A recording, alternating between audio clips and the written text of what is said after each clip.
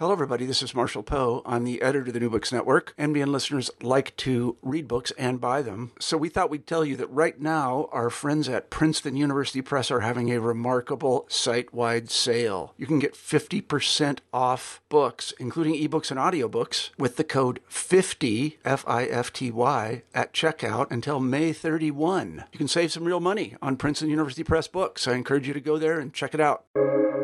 Welcome to the New Books Network. Welcome back to New Books in American Studies, part of the New Books Network. I'm your host, James West, and today I'm joined by Simon Hall, a professor of modern history at the University of Leeds. We're going to be talking about Simon's new book, 10 Days in Harlem, Fidel Castro and the Making of the 1960s, which is available to order now from Faber. 10 Days explores the trip that Castro made to New York in September of 1960 for the opening of the United Nations General Assembly. Building outwards from Castro's base at the Hotel Theresa in Harlem, Simon positions these 10 days as a foundational moment in the trajectory of the Cold War, a turning point in the history of anti-colonial struggle, and a launching pad for the cultural and socio-political transformations of the coming decade. Hi Simon, how are you doing this morning? Yeah, I'm great, thanks, James, yeah. So let's start off with the most obvious question. Why did you decide to write this book? I guess the main reason is that I thought it was a great story, and so I thought it would be a lot of fun to write about this kind of crazy trip that Fidel took to New York for the United Nations General Assembly. And also I thought it would be a really good way of exploring some bigger themes and problems that I'm interested in about the Cold War, about the African-American freedom struggle, about the 1960s. So it was a kind of combination of a story that kind of really drew me in and made me feel excited about the prospect of working on it, and also a way of discussing what I think are some really interesting big questions and themes. And what was the point at which you definitely thought this could be a book project? Yeah, so I think I first kind of encountered this sort of episode when I was writing my last book which was on the year 1956. And I wrote a little bit in that book about the Cuban Revolution because conveniently for me, Fidel Castro arrived back in Cuba on the Granma to launch his kind of armed campaign against Batista at the very end of 1956. So it featured towards the end of the book. And in the sort of epilogue to that book, I kind of looked ahead to what happened after that year and wrote a little bit about how the Cuban Revolution played out. And in the course of doing that, I encountered this story. And at the time, it kind of lodged into my head a bit that this could be a really fun thing to write about. And then it was sort of there. And once 56 was done and I was thinking of the next project, I went back to it. And the more I looked at it, the more it appealed to me, the more I thought, yeah, there's enough here to do something. And so that was the moment when I thought, yeah, that's the next story that I want to tell. Were there particular authors or particular texts that you found inspirational or instructive? Yeah, there was one book in particular that I really, really enjoyed reading and that helped to inspire me or influence me in writing this book. It's a book called K Blows Top by Peter Carlson. And it's a very, very entertaining book. And it's all about Khrushchev's visit to the United States in 1959. And it's a hugely entertaining and very funny read. And it made me think that writing a book about a visit was something that could be done and could be done well. And then there were a couple of other books that were about very concentrated periods of time that I read before I started work on the 10 Days book. One of those was Catherine Merridale's Lenin on the Train, which is about the journey that Lenin took from Zurich to Petrograd in the spring of March 1917, a crucial moment in the story of the Russian Revolution. And then there was a book by Andrew Cohen called 2 Days in June, which focused on 2 consecutive days, the 10th of June and the 11th of June 1963, in the presidency of John F. Kennedy, which made me think if you can write a book about 2 days, you can definitely write a book about 10.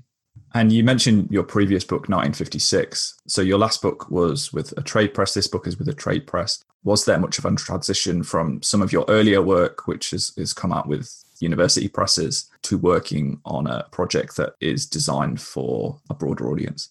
I'd like to think that all of the stuff that I've ever written has been highly readable and entertaining, but it's probably not quite as true as I would like it to be. But definitely for these two books, these trade books, really was an emphasis on trying to make the narrative of the story as bold and engaging and exciting as possible, and that would really be the sort of the focus of the project, albeit using that narrative in a way that you can then deliver, an argument about why these things matter beyond just being kind of fun and interesting to read about.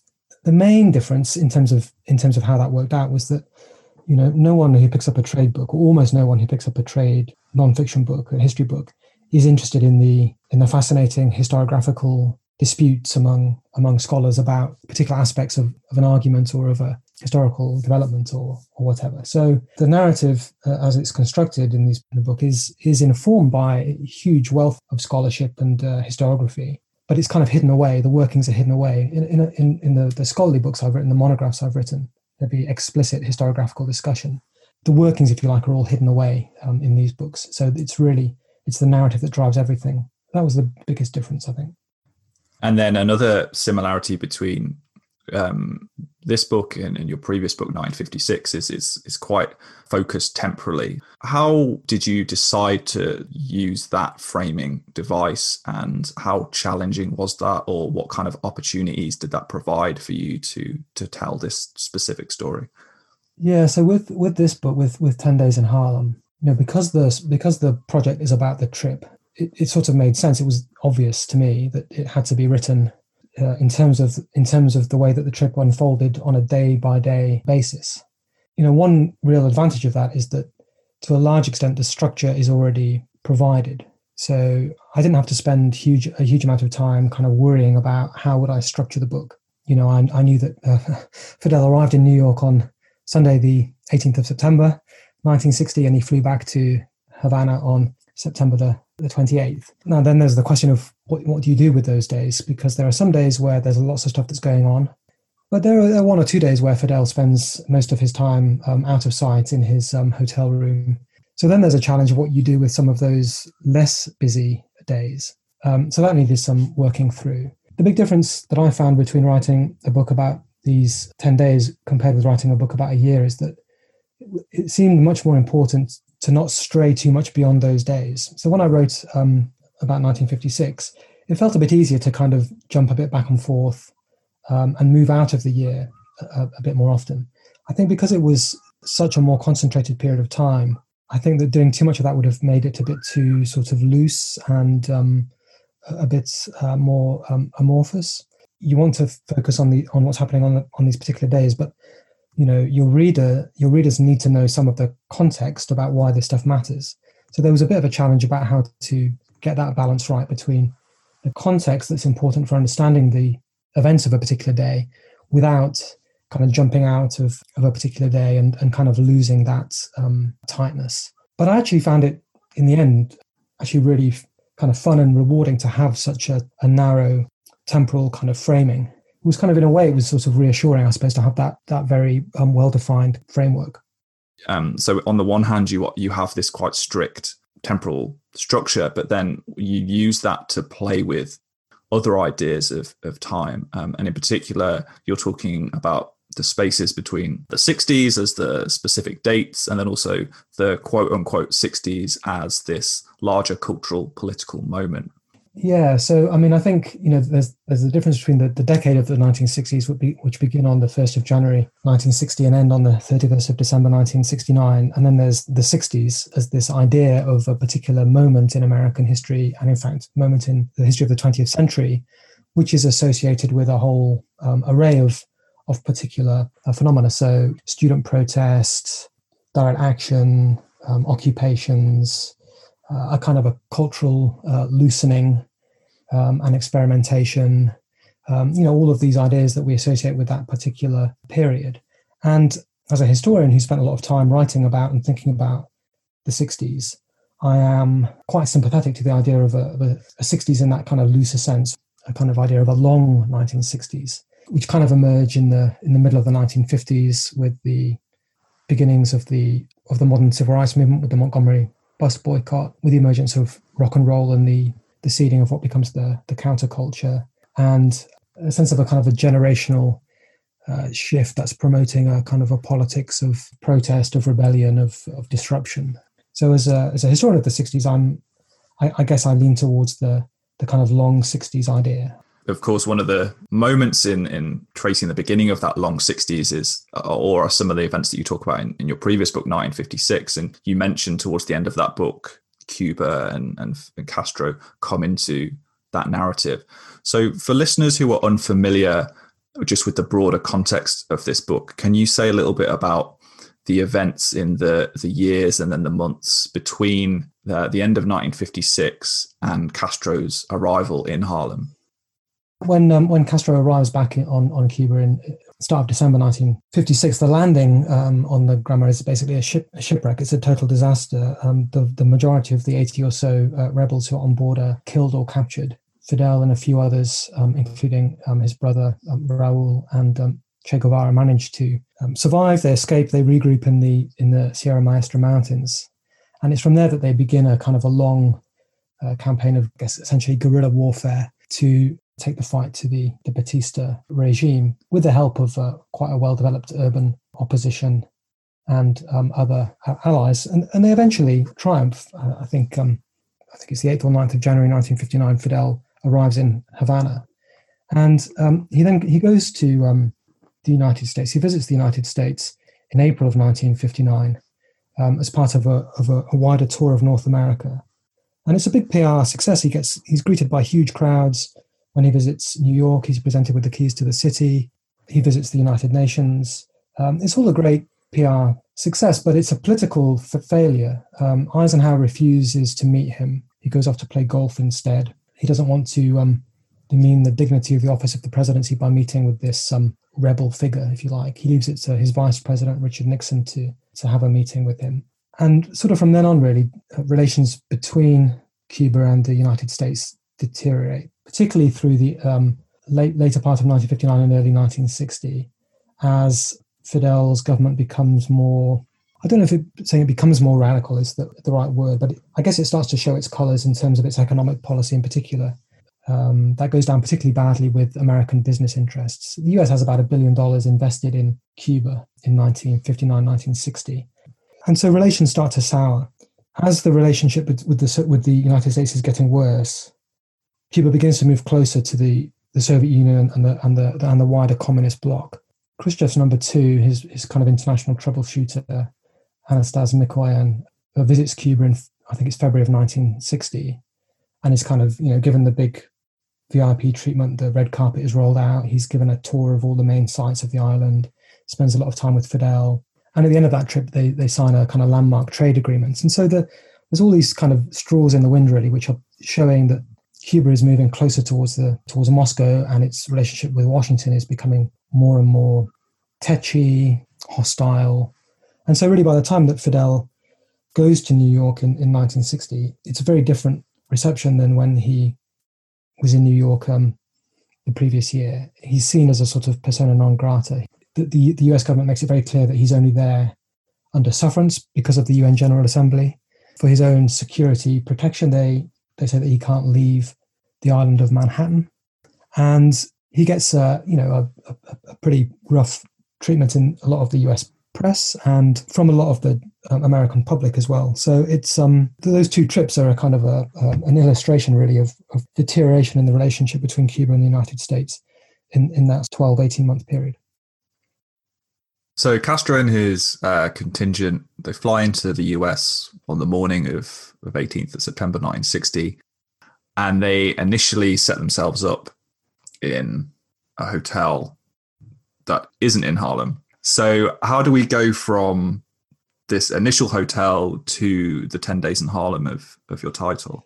So the first thing to say is that the Cubans had found it very difficult to secure hotel accommodations in New York. The first hotel that they'd secured pulled the booking once Fidel announced that he was going to head the delegation and take a much larger contingent to New York than had previously been planned. And then they find it really difficult. Basically, almost no hotel will put them up. And eventually the United Nations and the State Department put pressure on a guy called Edward Spatz, who's the owner of the Shelburne Hotel in Midtown, to accommodate the Cubans. And so he does, but he does so very reluctantly. And he makes it very clear to the press that he's having the Cubans in his hotel only under sufferance. In fact, he tells the press, I hate Castro. And, they turn up at the Shelburne on the 18th. And they don't get off to a great start. I mean, Spaatz, to make it very clear that he's a sort of a 100% American patriot, ensures that a huge American flag is flying over his hotel. When the Cubans ask whether the Cuban flag can also be raised, he just refuses. So the relationship gets off to a kind of a rocky start anyway. And then at some point in that first 24-hour period, the Shelburne asks for an additional security deposit because they're worried about the Cubans' behavior. There's all these rumors flying around that the Cubans are sort of plucking and cooking chickens in their hotel rooms and extinguishing cigars on the furniture and on the carpets and so on. So Spaatz asks for an additional security deposit, an additional $10,000. And when the Cubans try to pay this deposit using a bond, he refuses. He says it looks dodgy. At which point, Fidel calls a conference in the hotel's satire room. You sort of couldn't make that up, really. And then tells all these journalists, about this terrible treatment and this the fact that the Cubans have been disrespected. And he storms out, goes straight to the UN headquarters, where he harangues the Secretary General, Dag Hammarskjöld, and threatens to set up camp in the UN Rose Garden. Hammarskjöld starts to work the phones, becomes a kind of a travel agent, tries to find a hotel that will accommodate the Cubans. Eventually, he succeeds. A hotel called the Commodore Hotel offers to put up the Cubans, at which point Fidel tells Hammarskjöld that they're not going to go there, that a member of his delegation has already secured rooms at the Hotel Theresa in Harlem. And so very late in the evening of September the 19th, they head up to the Hotel Theresa, and that's where Fidel and his delegation are based for the next 10 days or so. How significant is that shift from Midtown to Harlem, the center of African-American life in the United States? Is that something that's perhaps pre-planned, or is it more a spontaneous movement? And what does that mean in terms of shaping Castro's public image within the United States? Yeah, I mean, I think the move uptown is tremendously significant. Harlem is an area where that's usually kind of kept out of wider public view. When Khrushchev was in the United States the year before on a long visit, he wanted to visit Harlem, and he sort of insisted on being taken to Harlem. But his American hosts, they eventually relented, but they took him there, very early in the morning on the way to the airport when the place was pretty much deserted. So it was a place that was kind of seen as off limits, I guess. And by going there to the symbolic heart of the African-American world, Fidel does that in order to shine a light on America's race problem and in order to identify himself, his delegation, his revolution with the cause of the, as he would put it, the sort of humble and oppressed people of Harlem. So it's hugely symbolic and causes a huge amount of embarrassment to the United States and to its government. The question of whether it was pre-planned, I think, is a difficult one to answer. Certainly, the Eisenhower administration came to believe that it had been pre-planned. And a Cuban diplomat called Teresa Caso, who later defected, claimed that it had been pre-planned. I'm not so convinced that it was. I think there's definitely clear evidence that the Cuban delegation, members of the Cuban delegation, had prior contact with the Hotel Theresa when they were trying desperately to find a hotel that would host them, and that it had been one of the ones that they had considered. And they might have gone there had the Shelburne not offered them rooms. And I think because there had been that prior contact, that was the kind of the seed of the idea that it had been pre-planned. The best evidence that it wasn't pre-planned is the fact that Fidel did not take with him to New York at the very beginning his army chief of staff, Juan Almeida, who was one of the few senior Cuban revolutionaries of African descent. He flew him in shortly after relocating to the Theresa. If it had been fully pre-planned, I think he would have been there from the start. We can't say for sure, but I think my view is that the Theresa was on their radar, but when Fidel arrived in New York on the Sunday the 18th, it wasn't planned that they would be storming out of the Shelburne.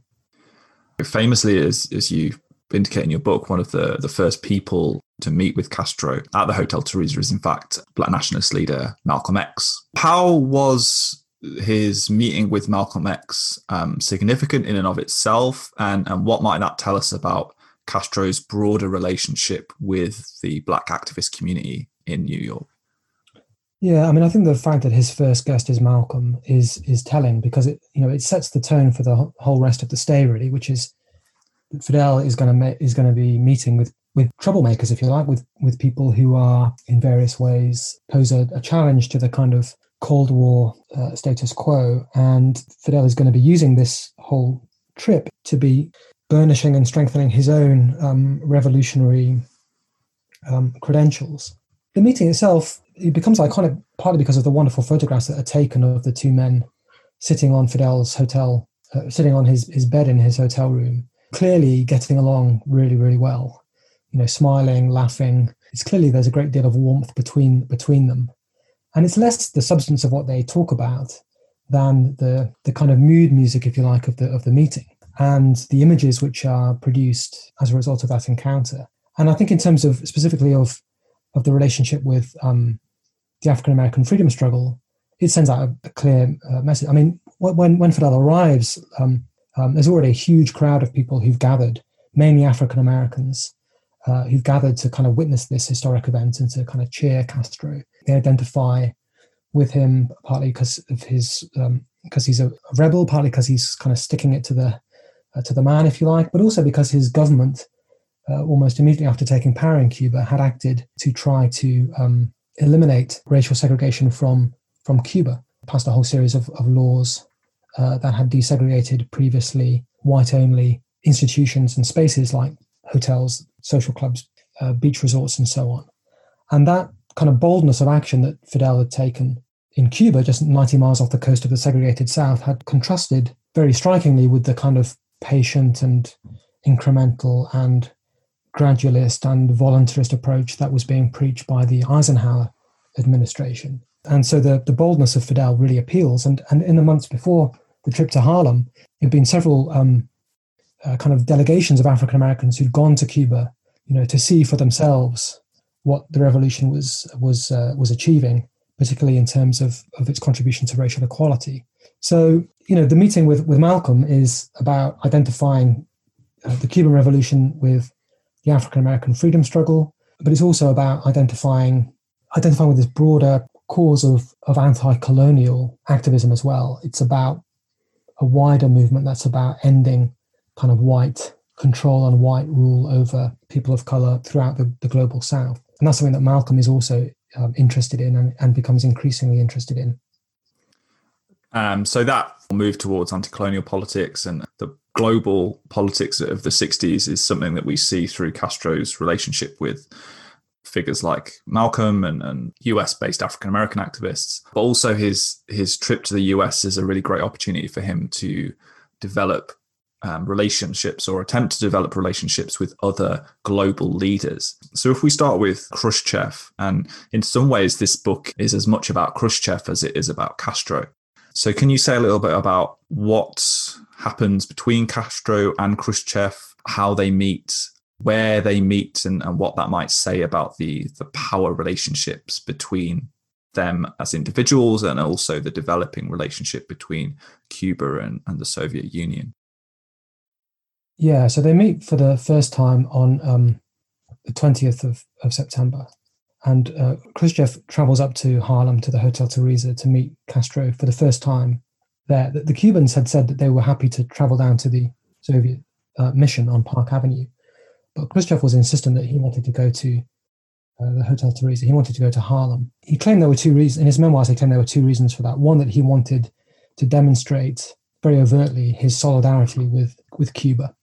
But he also wanted to draw attention to racial discrimination in the United States and thereby embarrass the US government. I mean, the Soviet Union was very keen during the Cold War to consistently and constantly draw attention to high-profile incidents of racial discrimination in the United States as a way of trying to undermine America's legitimacy as a so-called leader of the free world, particularly at a time when, in an era of rapid decolonization, when there were lots of hearts and minds up for grabs, really, across Africa and Asia. So Khrushchev goes to the Hotel Theresa on September the 20th, around noon, I think it is.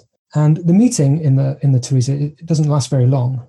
But what's really important about it is what happens when the two men exit the Theresa, because they're surrounded by this huge crowd and loads of journalists and photographers. There's a very warm relationship between them. They're smiling, they're beaming. At one point, Castro kind of envelops Khrushchev in a hug, Castro's a very tall man, very thin. Khrushchev is short and not thin. Khrushchev describes being enclosed by Castro. But it's very clear that they're getting on, right, and that they're having a good time, that they're close. Later that day, I think it is, when Fidel goes to the General Assembly for the first time, Khrushchev again makes a point of jumping up out of his seat, rushing over and having another hug with Fidel. So the performative aspects of the relationship are extremely striking and very clear. At one point, Khrushchev is asked by journalists whether Castro is a communist or not, and Khrushchev said, he sort of demurs, refuses to answer. But he says that Khrushchev, is a Fidelista. A few days later, Khrushchev invites Castro to attend a dinner at the Soviet mission, and Fidel arrives about 40 minutes late. Khrushchev had mistaken earlier, I think it was a fire truck siren for Fidel's motorcade, and so was already out on the sidewalk waiting, and he was kept waiting for about, 30, 35 minutes. But he doesn't get annoyed by that. He just brushes it off. He makes a joke of it. When Castro arrives, he says, "Don't worry, it's fine. Relax, we're going to have fun." He's in a very jocular mood, which contrasts very sharply with his behaviour in the General Assembly itself, when he's often extremely, gets cross very easily, loses his temper. This is the General Assembly where he famously takes off his shoe and bangs it on the desk. But I think that the kind of chemistry, if you like, the personal chemistry between Khrushchev and Fidel is symbolically really important, because it's a very clear embodiment of the fact that the relationship between Cuba and the Soviet Union is becoming much more close. So that relationship between Castro and Khrushchev is really central to a lot of the book. And then two other relationships which are worth flagging up for listeners is Castro's relationship with Gamal Nasser, who's the president of the United Arab Republic, and then also Kwame Nkrumah for the recently independent Ghana. His relationship with those leaders seems a little bit cooler, shall we say, than his relationship with Khrushchev. Yeah, I think that's true. I think, first of all, with Nasser, Nasser and Fidel are very different characters. So, although the Cubans had a huge amount of admiration, particularly over the way that he had faced down the British and the French during the Suez Crisis, and had rallied the Egyptians to fight to protect their independence, really, from this attempt not just to take back the Suez Canal, but it was a pretty overt attempt to topple Nasser himself. But he's a very different character. You see the picture of him and Fidel after meeting at the Hotel Theresa. Nasser is slick, he's super smart, he's got these movie-style looks. He looks, I think one of the reporters said he looked like a sort of prosperous car salesman. And he just really doesn't like the Hotel Theresa. It's a wonderful building, but it's definitely a building which is now all about sort of faded glamour. And he seems to complain about the kind of terrible smells and the mess, and it's not a very comfortable environment for him. He also, I think, according to one of his senior foreign policy advisors, took great offence when he presented Fidel with a gift of a beautiful silver tea service, and Fidel had expressed disappointment in not being given a crocodile.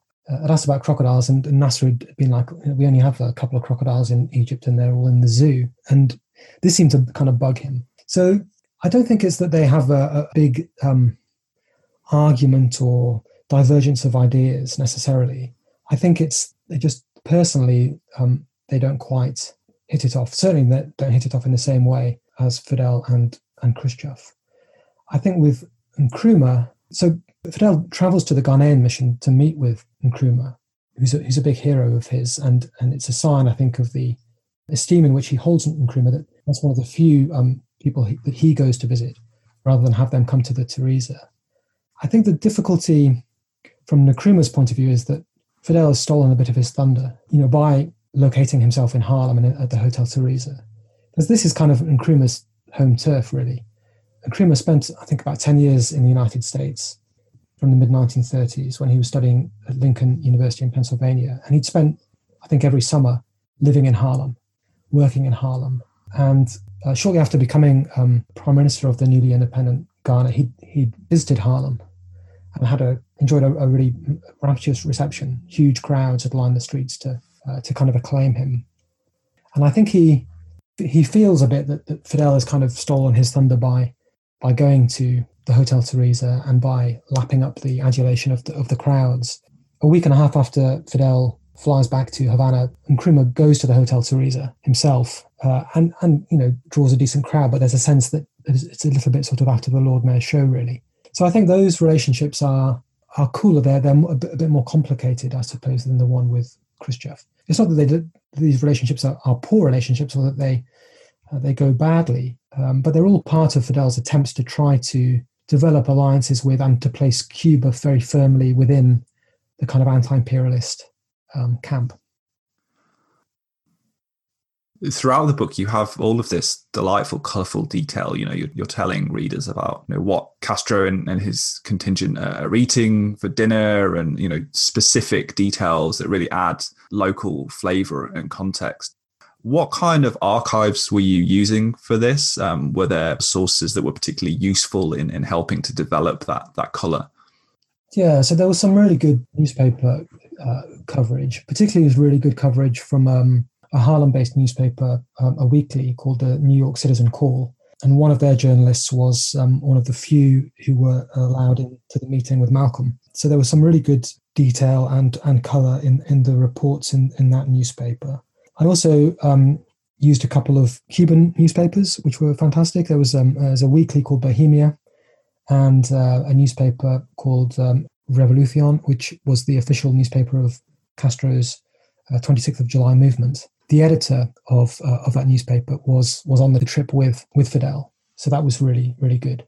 There's also a fantastic resource called Foreign Broadcasts of the United States, which had a whole series of Cuban radio broadcasts, including some broadcasts made directly from the Hotel Teresa. The other main archival source was US diplomatic cables and State Department records, which also often had some really good descriptions of reactions, particularly reactions back in Cuba to the events that were going on in New York. And then a few people have written about the trip, written memoirs or done oral histories. And there's a great little book, a collection of oral history reminiscences and original primary source materials that was put together by Rosemary Mealy, which was all about the meeting between Fidel and Malcolm, and it included quite a few interviews with the journalists who'd been there during the meeting. So I was able to get some of that kind of colour and flavour from those kinds of sources. So as your book details, there's a lot going on after Castro arrives in Cuba. He's being greeted by different crowds. He's becoming, this personality within Harlem. He's meeting different leaders, either at the Hotel Teresa or at different missions. But all of this is leading up to what happens on Monday, the 26th of September, which is when Castro gives his speech to the UN General Assembly. And you actually described this as one of the only real missteps of his entire trip. So why was that the case? Why did this speech perhaps not go down the way that Castro wanted it to? I mean, I think the short answer is that it's because it lasted for 4.5 hours, which is still a record for the longest speech delivered by a head of government at the General Assembly. I mean, it's just extraordinarily long. Even some of Fidel's sort of most fervent admirers sort of admitted that he'd just gone on too long. Even if he'd been addressing a massive crowd of supporters in Havana, a 4.5-hour speech, I think, would have been a little bit testing. But to be speaking to fellow heads of governments and senior government ministers, through simultaneous translation in the General Assembly for such a long time was really too much. And the problem with that, the length of the speech, was that it made it very easy for people to simply dismiss it as a harangue, and to dismiss Fidel as a sort of a windbag, I suppose you could put it like that.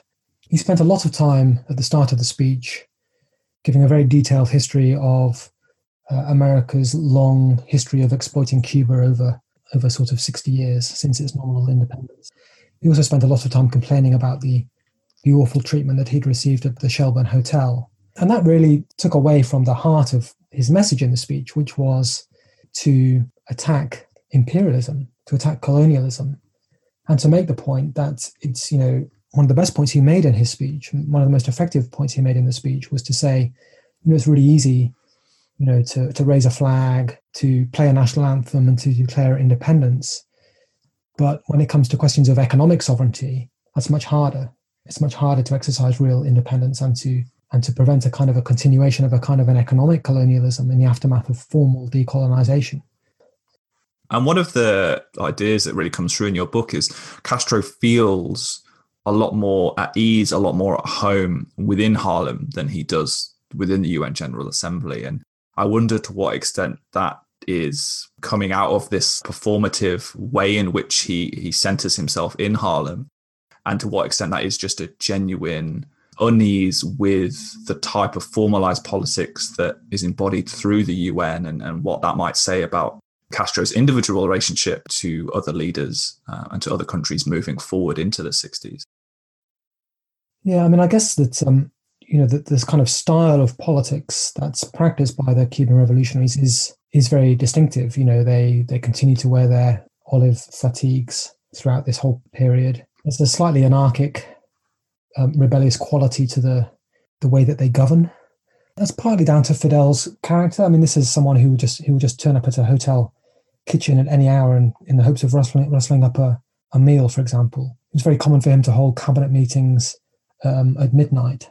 So there's a sort of informality and a kind of an anarchic quality to the way that the government itself, and a very informal way to the way that the Cuban government itself is operating, which I think helps to explain why he does much better, if you like, when he's in a setting like Harlem than of the General Assembly. But that's also part of his appeal. It's one of the reasons why he appeals so much to the emerging New Left and student generation in the United States. They sort of see him as a kind of a James Dean character, as a kind of a beatnik revolutionary. And it's part of his, that kind of style is a really important part of his appeal. And of course it contrasts hugely with Eisenhower, who is the ultimate sort of formal politician. And you couldn't get a more different example of a leader of a country really than Eisenhower and Castro. Yeah. When I was reading this book, I was thinking, what would have happened if the visit had been a year later and it would have been, the charisma of JFK, and the contrast is different. How much of the PR success of Castro's visit is, as you say, him playing off against the quite stodgy Eisenhower and presenting himself as more of an organic leader. When you mentioned one of Castro's earlier trips, the previous year, April 1959, you described it as a PR triumph, but politically something of a disappointment. Is that same characterization equally true of his 1960 visit? No, I don't think it's a political disappointment. I think it's something of a success, I think, from Fidel's point of view. I think it helps to cement what's going to become a really important strategic relationship with the Soviet Union. And maybe more important than that, I think it does help to establish the kind of global standing of Fidel. Observers, the American ambassador, Philip Bonsall, the British ambassador, Sir Herbert Marchant in Havana, they both, when Fidel returns to Havana at the end of September, they both observe in him a new confidence or a renewed determination to make Cuba a revolutionary presence on the global stage. And I think that the trip to New York had helped to deliver that, if you like.